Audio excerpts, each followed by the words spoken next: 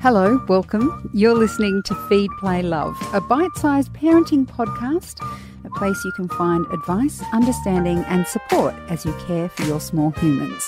I'm Siobhan Hunt. Bringing a second baby home can be a logistical challenge. You may have a toddler who still needs your attention and doesn't really understand what's going on. Your new baby will need you as much as your first did, only this time you'll have to juggle the demands of both. Jen Muir is an obstetric social worker at the Mater Hospital in Sydney. She helps parents prepare to bring their second or third or fourth, as was the case with herself, baby home. Hi Jen, how are you? Hello, thanks for having me. It's a pleasure. So as I mentioned just there, you are a mum of four. I am a mum of four, yes. What was the most challenging thing about bringing your second child home to your first? Oh gosh, take me back there.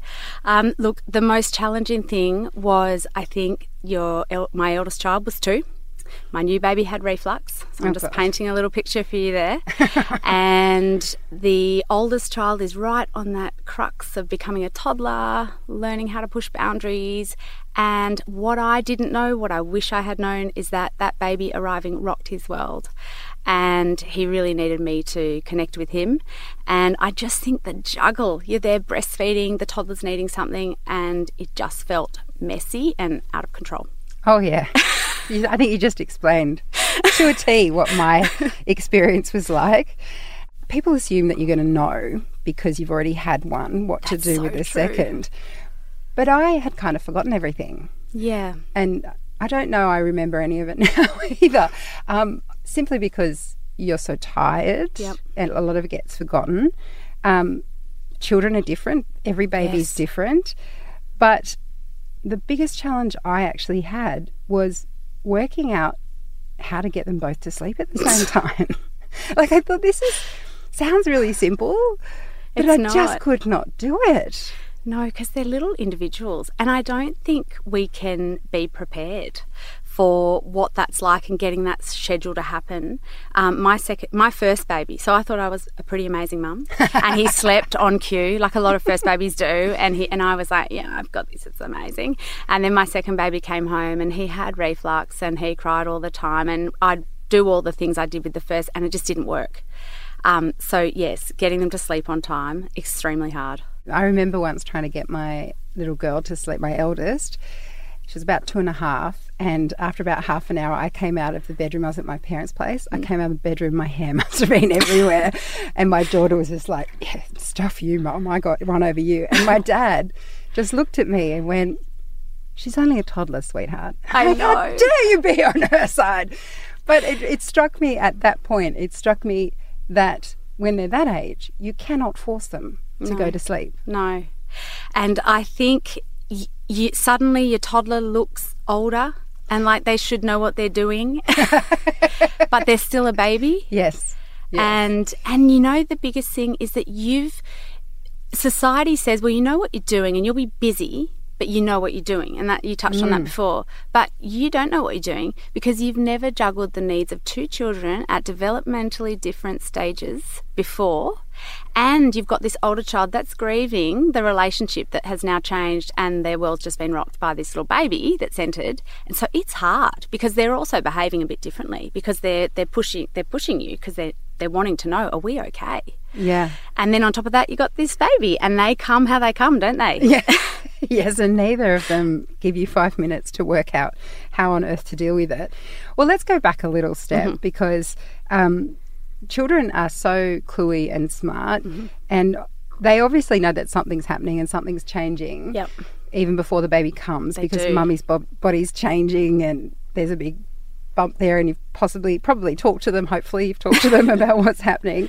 Now, when my son was on his way, someone suggested that I buy a toy that the baby had given the toddler. I was very excited about that. I went out and bought the most beautiful doll in the most expensive shop.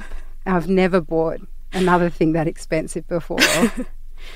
And she did not give a poop about this doll. She never played with it. No. Did not make a skerrick of difference in terms of her leaving me alone to breastfeed her brother. How can we prepare them in a less expensive and soul-destroying way than getting the baby to give them a gift? Oh my goodness. So I relate to this story so much. And when I was having my second, I was told 2 things. 1, buy a present from the baby to the older child.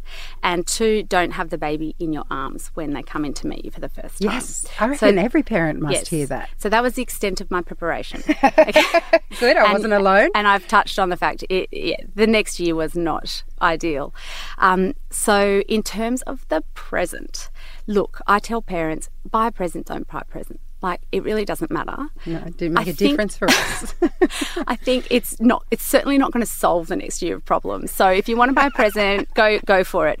But truly, the answer lies in connection with your child in the lead up. So what we sort of know about the way we connect with our children under 5 is that it's mostly physical. So lots of hugs and fist pumps and winks and just showing them delight, really just for their being, not their doing. So not praise, that's a different thing, because we do a lot of praise in the lead up often, where we say, you're going to be such a good big girl, you're going to be such a good helper, good big sister, good big brother. You're just wanting like a live-in maid, really, aren't you? And our child is thinking, I don't really know what's happening, but I'm kind of getting freaked out. Yes, because I have to perform. Yeah. And actually, if we said a bit less, it's okay to tell them, but really they can't really know what's coming. It's an on-the-job thing to learn. So we can definitely let them know, but really letting them lead, doing lots of connection, giving them maybe a little object. So mum takes a little teddy bear to the hospital when she has the baby and they have a matching one, and you tell them, I'm going to squeeze my bear and think about you every time I'm missing you, and you can do the same. So giving them some tangible connection points is one of the biggest things you can do in the lead up, and actually that kind of continues after the baby comes, just really bringing them into the narrative.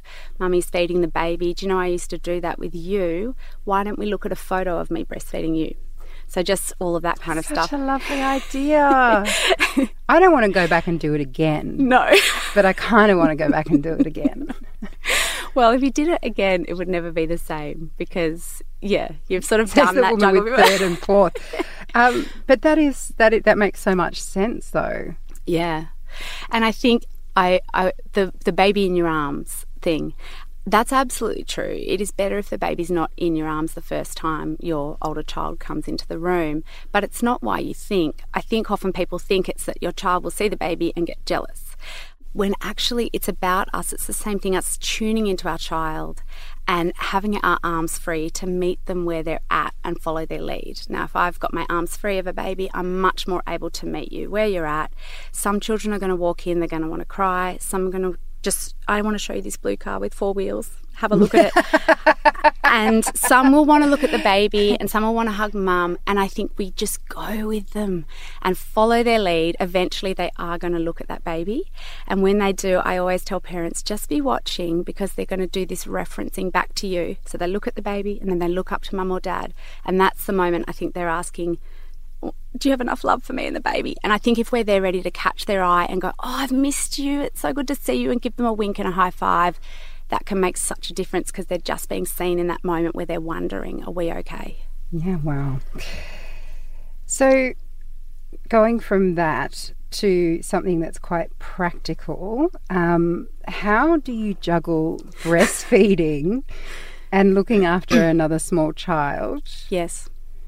Because you forget sometimes. Poorly. Yes. So you forget how long you're in that chair for. I know, and especially at first where babies take an hour to feed, and like you can think of what a 2-year-old can do in an hour. So again, what I was told was get a box of toys and have a special box of toys that you get out when you're breastfeeding the baby. Now, I don't know if you've met a 2-year-old, but can you imagine? So your baby goes to, I want to feed, and so they're just screaming, right? Because they don't sort of, oh, I'll just wait for you to set that up. So the baby wants to feed, and then you've got to get a toddler established in a standalone task where you're not assisting them. No, it just did not work for me. So what I try to focus on in the classes at the Mater is that when we know that the answer to these problems lie in our relationship with our child, and that if we can get in ahead of a feed, knowing we're going to feed connection. So why don't you grab a book, we're going to read together, or your child might be playing and you say, I'm sending a rainbow from my heart to yours, can you feel it? Doing these little things to connect in wherever your child's at. Then we've got boundaries. So boundaries are important because our child might suddenly say, I want a drink of water. And we could struggle to the sink and the baby's screaming, and then we get frustrated and we yell. Or we can say, I know it's really hard to wait. It's really hard being a big brother sometimes, but I'm feeding the baby and I will get it when I'm finished. So that's the boundaries, and that's how we juggle. And finally, something I call being with, or the emotions, and that's when our child lets us know that they're not happy about waiting. And they can let us know with gusto, and we are able to just welcome that in and go, yeah, that's okay. I'm totally okay with you showing me that this is really hard. Come and sit next to me and be with me while you feel that. And so when we know that it's okay if it looks messy, like I don't want anyone to go home thinking it's just got to be perfect, and if you have a box of toys it's going to work out, because as you and I know, it's messy. So if you're kind of prepared, yeah, it's going to be messy. And it's okay. If your child cries, that's really good, because they're actually healing and you're able to be there with them, welcome that in, and they know that they're seen and heard. And that allows them, I think, to move on, get on with their job, which is playing. And you know, it's interesting, some of those things you were talking there about boundaries and, you know, being able to wait. These are lessons that you're going to be teaching them for a very long time. Yes. It's not going to stop with the toddler age. So you're kind of laying the foundations in a way, helping them adjust to their new little brother or sister, but also you're starting that neural process for them that hopefully one day you won't be on the toilet and they'll be saying, Mom! Well, hopefully. Yeah, I'm just referring back to my morning this morning. Yes, Mom, I need cereal. Oh my goodness, yes, I'm morning. on the toilet, you'll have to wait. And absolutely, and I think knowing that one of the biggest reasons we do have a sibling for our children, you know, one of the biggest ones is we're really hoping they're going to be friends.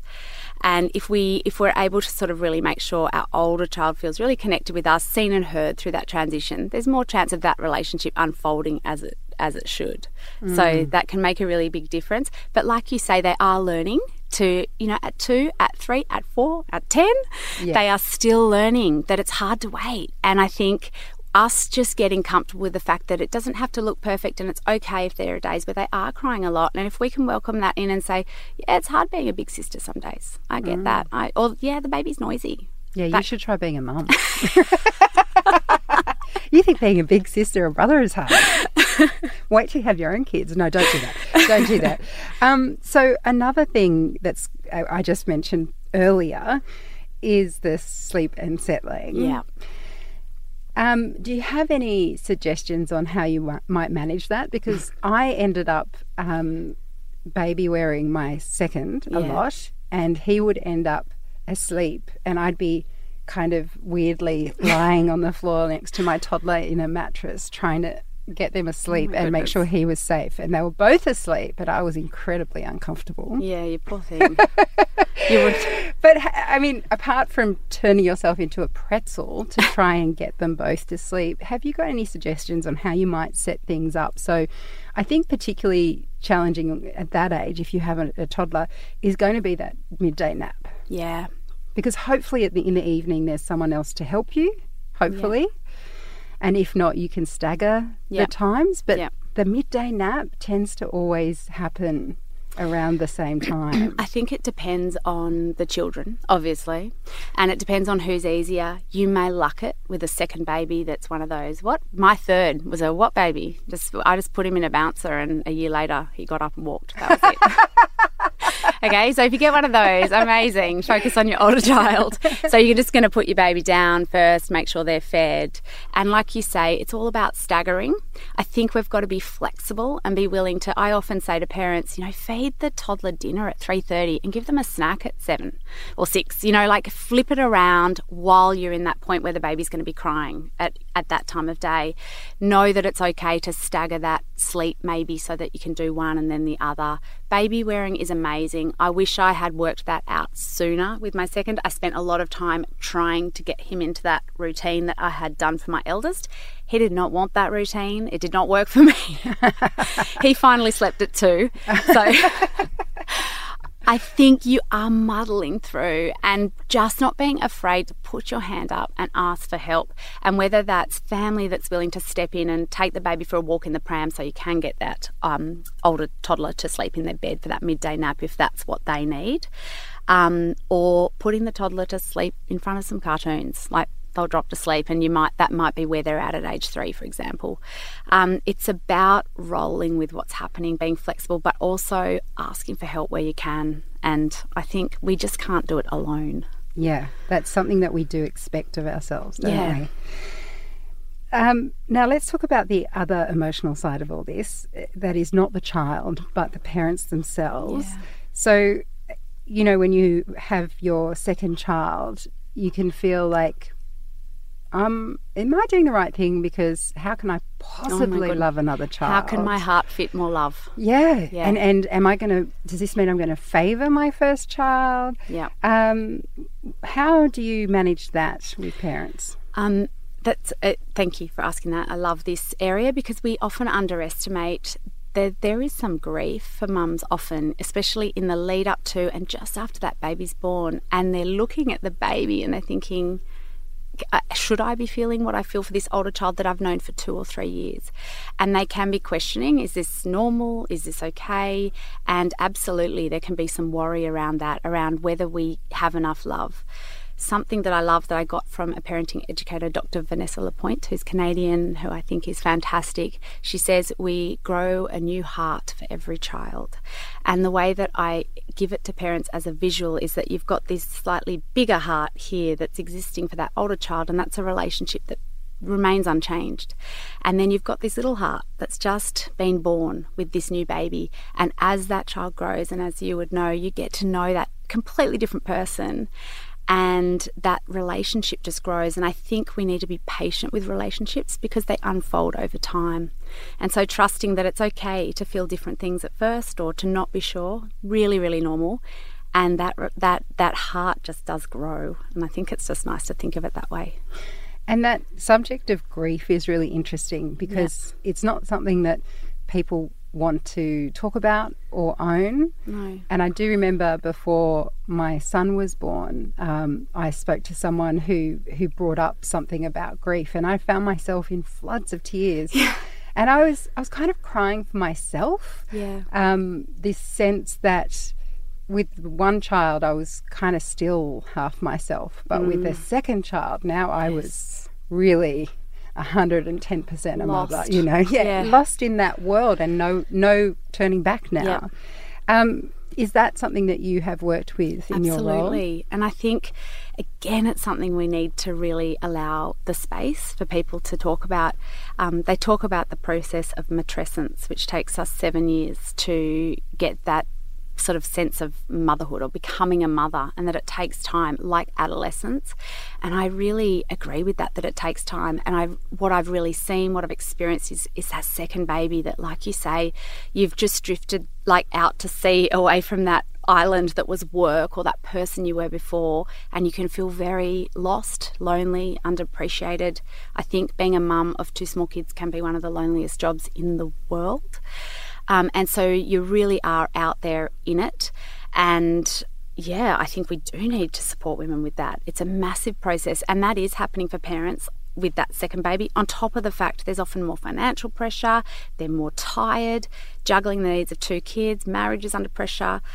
It's a lot happening. It is a lot. I don't know why people don't, when I say people, it doesn't seem society in general recognises that. No, that's, And you talk to people and they're like, oh, people have been having babies for years. And it's like, well, yes, that doesn't mean it hasn't always been hard or that... And I think also we used to do it in much more of a village, and the village has changed, and we're often, you know, on our own in a bathroom with 2 small children at 5 p.m. Oh my God. Do you remember this? I'm getting PTSD.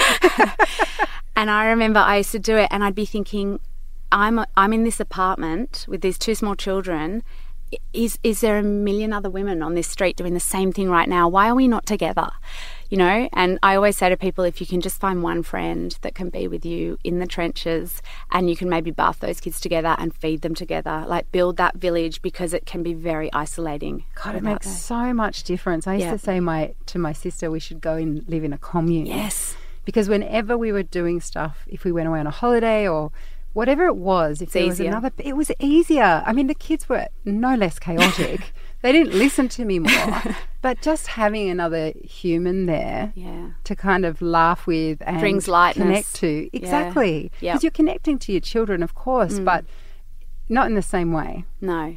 Yeah, it brings lightness, it brings easiness, and, you know, in numbers, I think we can delegate. You do this, I'll do that. Have a glass of wine, maybe. Yeah, absolutely. So another thing parents might worry about before their second child comes is how they're going to be able to meet the demands of having 2 young children. I don't know that I worried about that until I actually had them. And then I was like going, wow, this is a lot. Yes. How am I ever going to be able to be there for you both at that when you need me? You can't. So that's good. I like brutal honesty. You can't. So there's going to be so many moments, for example, that you're making a split-second call. So you're on your own, you've only got 2 hands, and the baby needs a feed, but the toddler urgently is maybe toilet training, needs to go to the toilet or falls over, and you're making a split-second decision.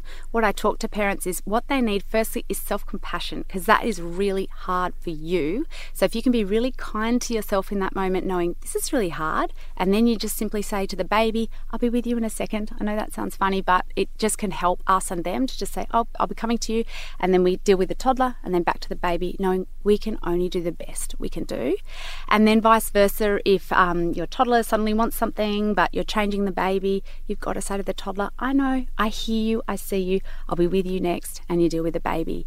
The truth is you can't have more than 2 hands, and so there's going to be lots of moments that just I'm back on the bathroom floor. I have 2 children on me and they're both crying, and I'm thinking, you should film this. Yes. So that, show it to teens at school as birth control. Oh, 100%. I was just remembering something similar, like you've got one in both arms and they're just sobbing. And so really, like, apart from just acknowledging our kids and doing the best we can, it's being kind to ourselves, because that's very hard. And if we're people that have had successful careers to date and we've been able to tick things off and have things under control, it's that second child that sends it all spinning and you can't control it. And children come with their own agendas. And so it's being really kind to yourself and saying sometimes out loud, this is really hard, I'm doing the best that I can. And I've never done this before. While I've done a baby before, never juggled 2 before. No. You have the best advice, Jen. And I think I would like to end this conversation with, if you have 2 small children, if you are dealing with this right now, please give yourself a break. Yes. If there is any chance of someone helping you with those 2 babies for an hour, so you can go and sleep for an hour, or have a massage, whatever it is that makes you feel nurtured, please do it. And one of the best practical tips I can say, if you have a grandparent, a neighbour, a friend that's willing to take the toddler up to the park for 1 hour and push them on the swings, and lock that in 1 day a week. Just every Wednesday they get taken away for an hour. That can be a game changer. But absolutely, it's that second child. You can do it. You can sort of get through alone on the first, but it's that second baby that makes us really get pushed to the wall. And the best thing you can do is take a break. And I talk to parents about starting with a mini break. Sometimes even a shower is a really good place to start if you've got a brand new baby, and you build up to bigger and more meaningful breaks. We can't do this job of parenting 24/7. So be really kind to yourself, and the more breaks you take, the better you will be for your kids. Yeah, 100%. Jen, thanks for your time. Thank you so much. That's Jen Muir. She's an obstetric social worker at the Mater Hospital in Sydney. Feed, Play, Love is a babyology podcast produced and presented by me, Siobhan Hunt. I'd love to hear from you, so if you'd like to get in touch, email me at feedplaylove@theparentbrand.com.au. See you next time.